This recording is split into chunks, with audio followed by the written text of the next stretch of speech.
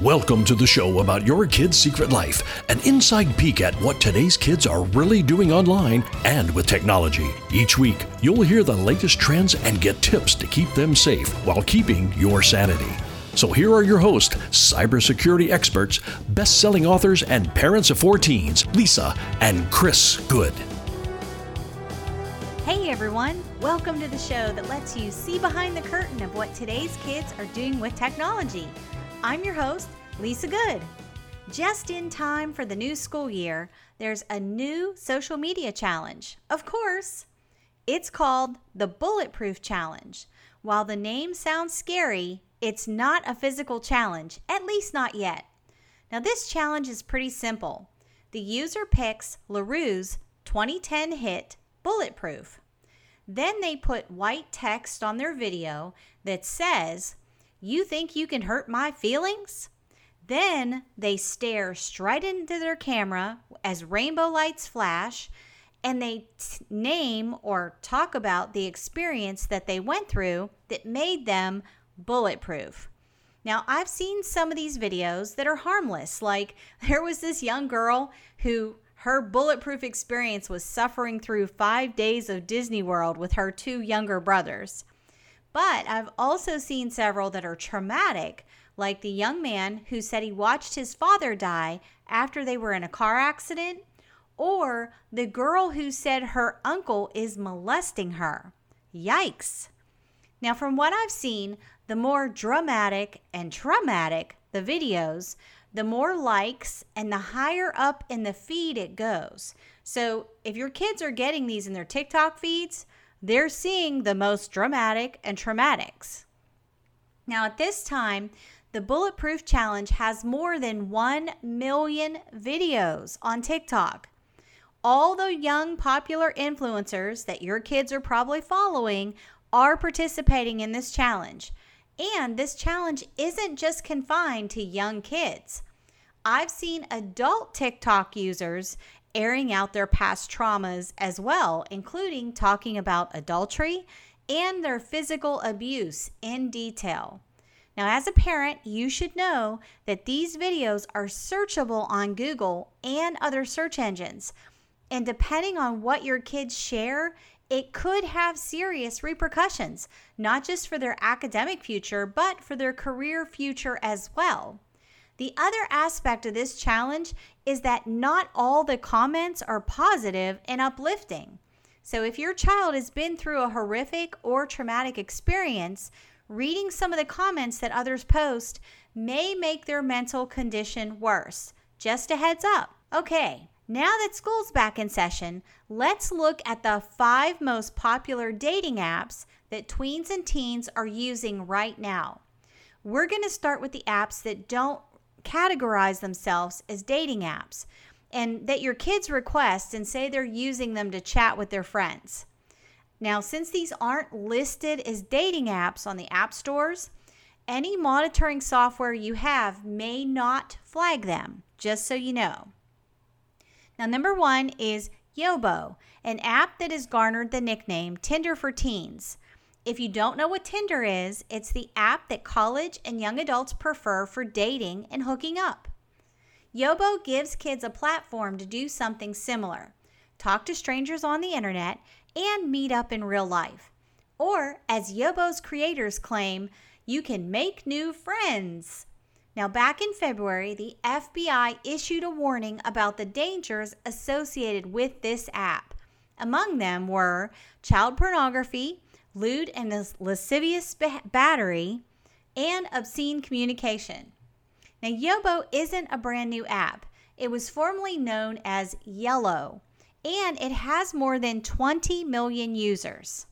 According to Yobo, users have to be over the age of 13 and must have parental permission to join.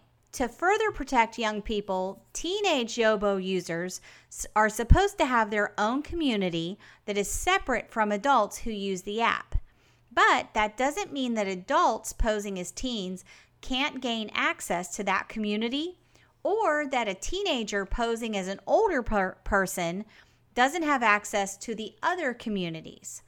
Now, just to put Yobo's safety and protection policies to the test, I decided to try this app out for myself. It took me about 5 minutes to set up a fake and unverified profile on Yobo. That's when the real fun began. I was presented with images of teens who seemed to have interests other than chatting about Fortnite and other typical teenage stuff. So I continued to explore the app, clicking on the live stream feature. And this took me to a harmless looking video of a girl live streaming who looked like she was 14, sitting on her bed brushing her hair. Then a message popped up from another Yobo user on the screen requesting that the girl show her boobs. And this young girl complied. I immediately shut down the app and I sat there horrified. I have a 14-year-old daughter, and I wondered if this young girl's mother knew what she was doing on this app. And then I was angry. By definition, this video on Yobo constitutes child pornography. The Yobo app says nudity is banned, but there are obviously very few controls in place to prevent it, especially when you're live streaming. Anybody of any age with any intentions could have watched that video as easily as I did. Not to mention, they could have been recording it and then posting it other places online. And there's no telling what other types of activities are being live streamed on the app. Now, I know I'm not the only one who's encountered this. So I did some research on the Yobo app after my shocking experience and found news on arrests in St. Petersburg, Florida, where Clayton Colborn, a 28-year-old, lured a 13-year-old girl to 2 meetups by posing as a 16-year-old named Jason.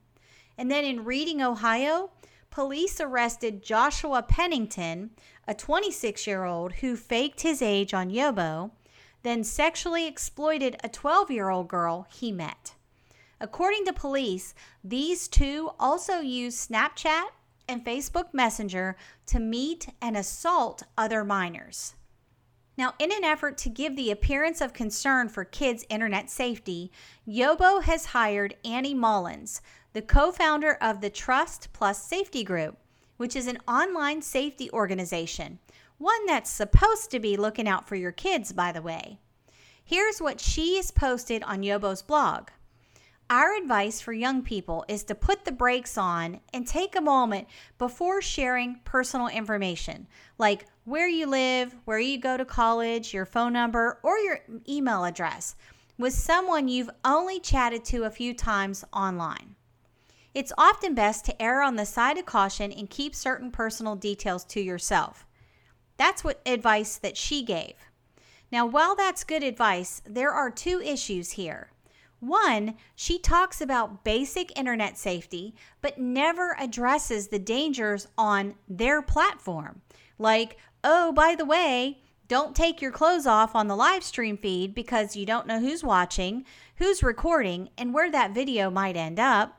Also, don't request anyone else to take their clothes off or do anything illegal or dangerous on the live stream. And be careful because people can lie about their age and pretend to be someone they aren't. No, she didn't give that advice. And the second issue with Mrs. Mullins, the safety advocate, that they're paying her to say what they want her to say, not to give real honest advice. If they weren't paying her and she didn't have a vested interest, she would have included all the information that I just gave you about the platform. The don't take your clothes off, be careful about the live stream, people pretend to be people they're not. So that advice that I just gave is good advice for people of all ages on every platform that has live streaming. Now, earlier this year, Yobo launched a private chat feature to target parents' concerns about their kids' information going public, like where they live or where they go to school. So this new feature triggers a pop-up when someone types in a phrase such as, I live in Nashville. So it would prompt the user with 2 choices, delete message or send anyway. So what this does is it gives your kids or whoever the user is a chance to change their mind about posting that information. Now, this is all done through artificial intelligence, so it's not 100% foolproof. However, it is attempting to raise awareness, and it's better than nothing. Now, I also noticed a recent post on their support page that reads, "Someone has used Yobo to contact my child or student for sexual purposes. Who should I report it to?" Yobo's response to this request advised the user to contact the police and to report the profile. Now, just so you know, you can contact the police, but they are going to tell you that there's nothing they can do for you. Unless your child has been physically harmed, there really isn't much your local police can do. And just like I told you, I was able to set up a fake profile on Yobo. I'm sure that the people who are searching and seeking out minors, they can do the same thing. So I do suggest you report the issue to Yobo, but you need to know that A, they might be able to not find them because they're probably using a fake account, and B, all they're going to do is just shut them down and that person's going to set up a new account. So in this case, the most important thing you can do is talk to your kids about what's appropriate, what's not, and really you have to make a parental decision on whether or not your kids should even be on Yobo. Now, my personal opinion is no, they should not. All right, so we're going to move on to number 2, and that is Meet Me. Now, Meet Me also carries the nickname of Tinder for teens. This app's tagline is to meet, chat, and have fun with new people. Meet Me focuses on creating new relationships with complete strangers online, including the option to meet those in your local area. And this is particularly why this app can be dangerous. I've heard some kids telling their parents that all their friends use this app to plan outings in an attempt to get their parents to say yes to let them have this app. Now, Meet Me offers a feature that allows users to meet face-to-face instantly. It's kind of like the FaceTime on Apple. Meet Me has this feature, along with texting, videos, and email chats. The app says it's for 17 plus, but again, there's no age verification feature, so really anyone can sign up for a profile. Number 3 is Kix, which is a free messaging app, just like text messaging, that allows users to instantly share text messages, images, videos, and more. Now, this app doesn't focus on dating, so it doesn't throw up red flags to parents like a Tinder type app does, which is why teens like to use this one. It's fairly easy for teens to connect with one another. There's also a group search feature that makes it easy to find people who share similar interests. So if you have a kid that's into Minecraft or Roblox, they can find others who are into the same thing. Now, be aware, Kix users can create usernames that are often more difficult to trace. And Kix is also pretty well known as a place for sexting, with the hashtags like KickMe or Kix delivering lots of results on platforms like Twitter. Now, number 4 is Hot or Not. Now, this app's age policy claims that no one under 13 can make a profile. But again, it also lacks age verification, so really anyone can create a profile. And adults are able to pose as young people, so there's no telling who your kid is dealing with on this app. The app's focus is on allowing users to rate the attractiveness of others based on their submitted photos. Kids know this, so they tend to submit photos that are edited and or provocative in an effort to get rated hot. Now, if you have a good monitoring tool in place, this app should be flagged and you should be notified that your kids are trying to download it. And then number 5 is Tinder. Now, this is referred to as the dating app for adults, but you'd be surprised of how many teens are actually on the platform. Even though the age requirement is 18 for Tinder, all your kid has to do is figure out what the right month and year to put in to make themselves look like they're 18. Now, needless to say, this can expose them to much older and more sophisticated online users. Now, Tinder works like a game where user swipes right to like on a profile or a left to pass. And basically, if someone you swiped right on swipes right for you, it's set up as an instant match. And then once matched, users have the opportunity to direct message each other. As long as you have your monitoring tools set up to not allow dating apps, this app should not show up on your kids' phones.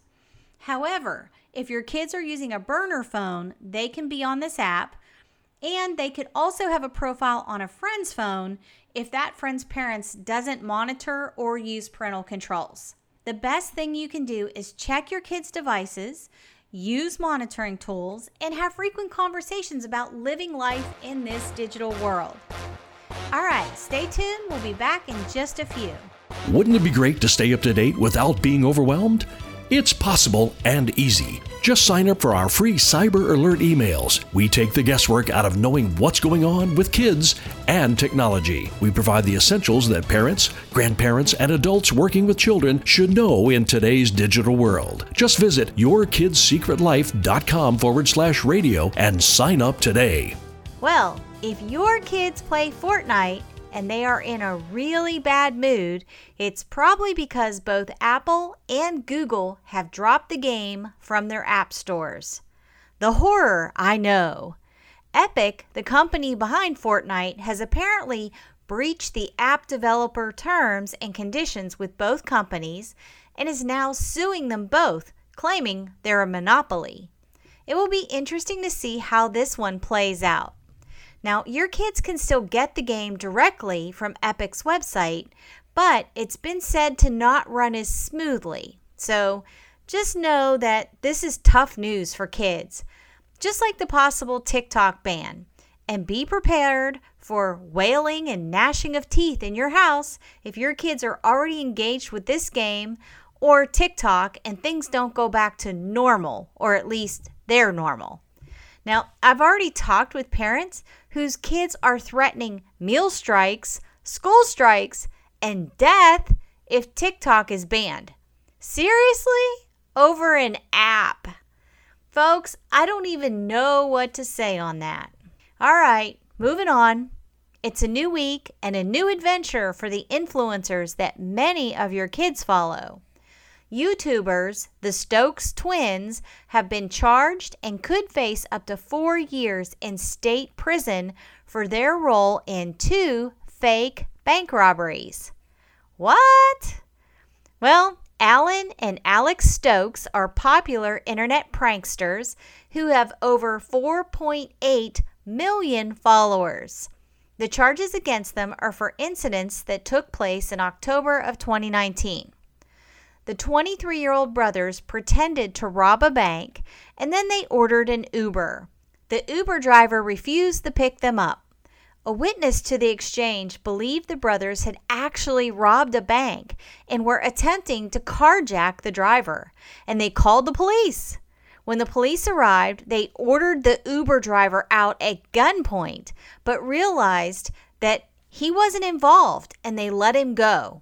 I'm telling you what, if I were that Uber driver, I'd be suing those kids. Well, the district attorney's office said police issued a warning to the brothers and let them go. Hours later, police received emergency calls from citizens about 2 bank robbers on the University of California, Irvine campus. The district attorney said, "These were not pranks.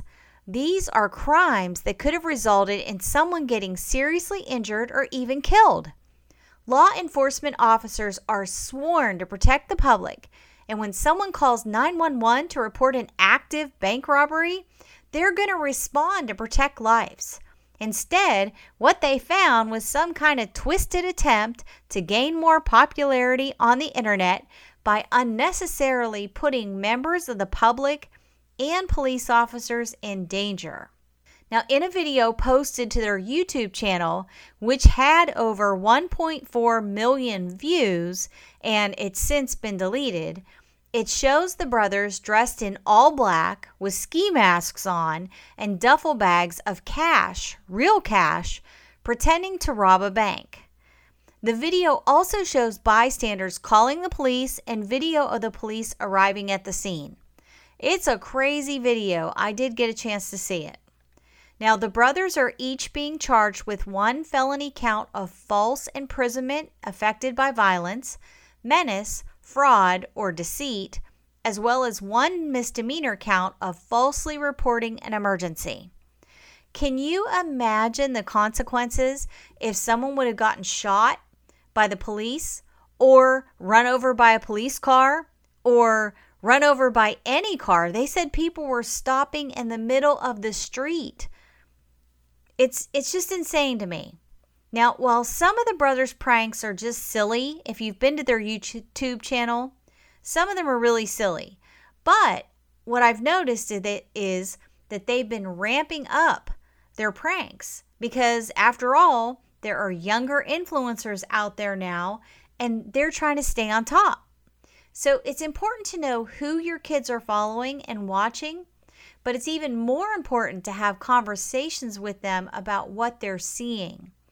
Kids are impressionable, and if they see these two getting millions of likes for a video, it wouldn't surprise me if kids would think to themselves, hey, me and my friends can do that, and we could even do it better. And that will catapult us to viral fame.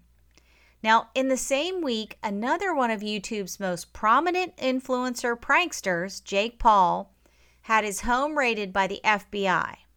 There's video footage of them coming out with guns and electronics. They also raided one of his friend's house and left with similar items. The complete details of what he did and why he's being investigated are currently sealed by the FBI. These influencers have to keep upping the ante to stay famous and relevant. And you have to remember, your kids are watching. If you aren't talking to them about their world and what they see, you aren't going to be able to influence them for good. Now, in the past week, I've been asked by a lot of parents what I would recommend to monitor Snapchat. And here's my answer: nothing. There is not a tool out there to date that effectively monitors Snapchat. And honestly, I don't believe there ever will be, because Snap Inc. doesn't want there to be. The reality is that Snapchat was not created for kids.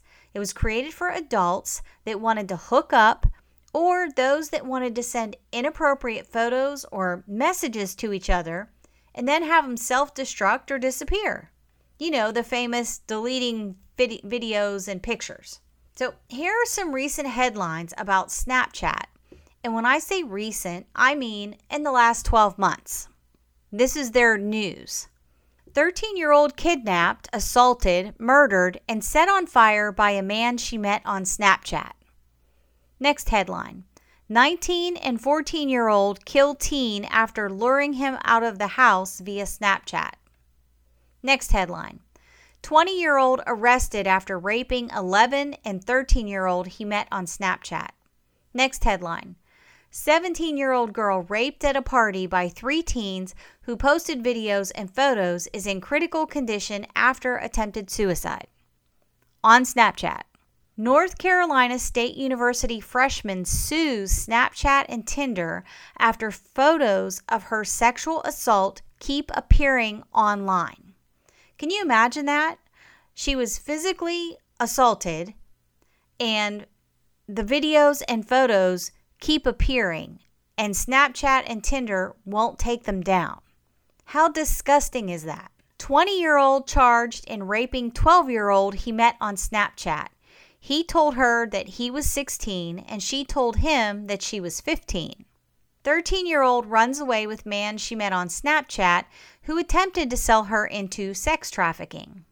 Man poses as therapist or a counselor that works with kids on Snapchat and blackmails 13-year-old into sending explicit photos. High school coach arrested for child exploitation with 4 female students via Snapchat. Snapchat used to groom and sell 17-year-old sex trafficking victim. 21-year-old Snapchat drug dealer arrested on murder charges after selling fentanyl-laced pills as oxycodone to teens. One dies and the other almost dies and suffers brain damage. An 18-year-old right outside of Memphis was lured to his death by fake Snapchat date. They shot him 3 times in the back and stole his wallet. I could go on and on with these news headlines, but I want to give you just one more. Last June, a 21-year-old posed as a millionaire on Snapchat and convinced an 18-year-old that he had formed an online relationship with that he would pay her $9 million for a murder as long as it was photographed and videoed and sent to him via Snapchat. Not only did this young girl agree, but she recruited 4 of her friends to help her, promising them a cut of the money. And yes, she sent photos and videos. It wasn't until after she killed her friend, who had a developmental disability, that she learned she had been duped or catfished. I hope they throw the book at those kids and put them in jail forever. But again, Snapchat. It's all about Snapchat, folks. There is nothing good, uplifting, or edifying about Snapchat. Nothing.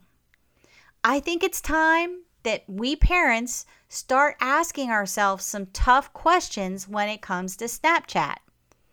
Do your kids really need to have Snapchat? Can't they just text each other? If they have a smartphone, they can text. They don't have to have Snapchat. There are other things they can do besides Snapchat.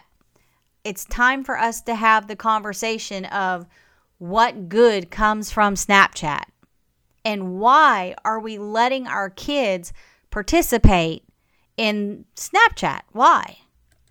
Not that any of the other platforms are any better.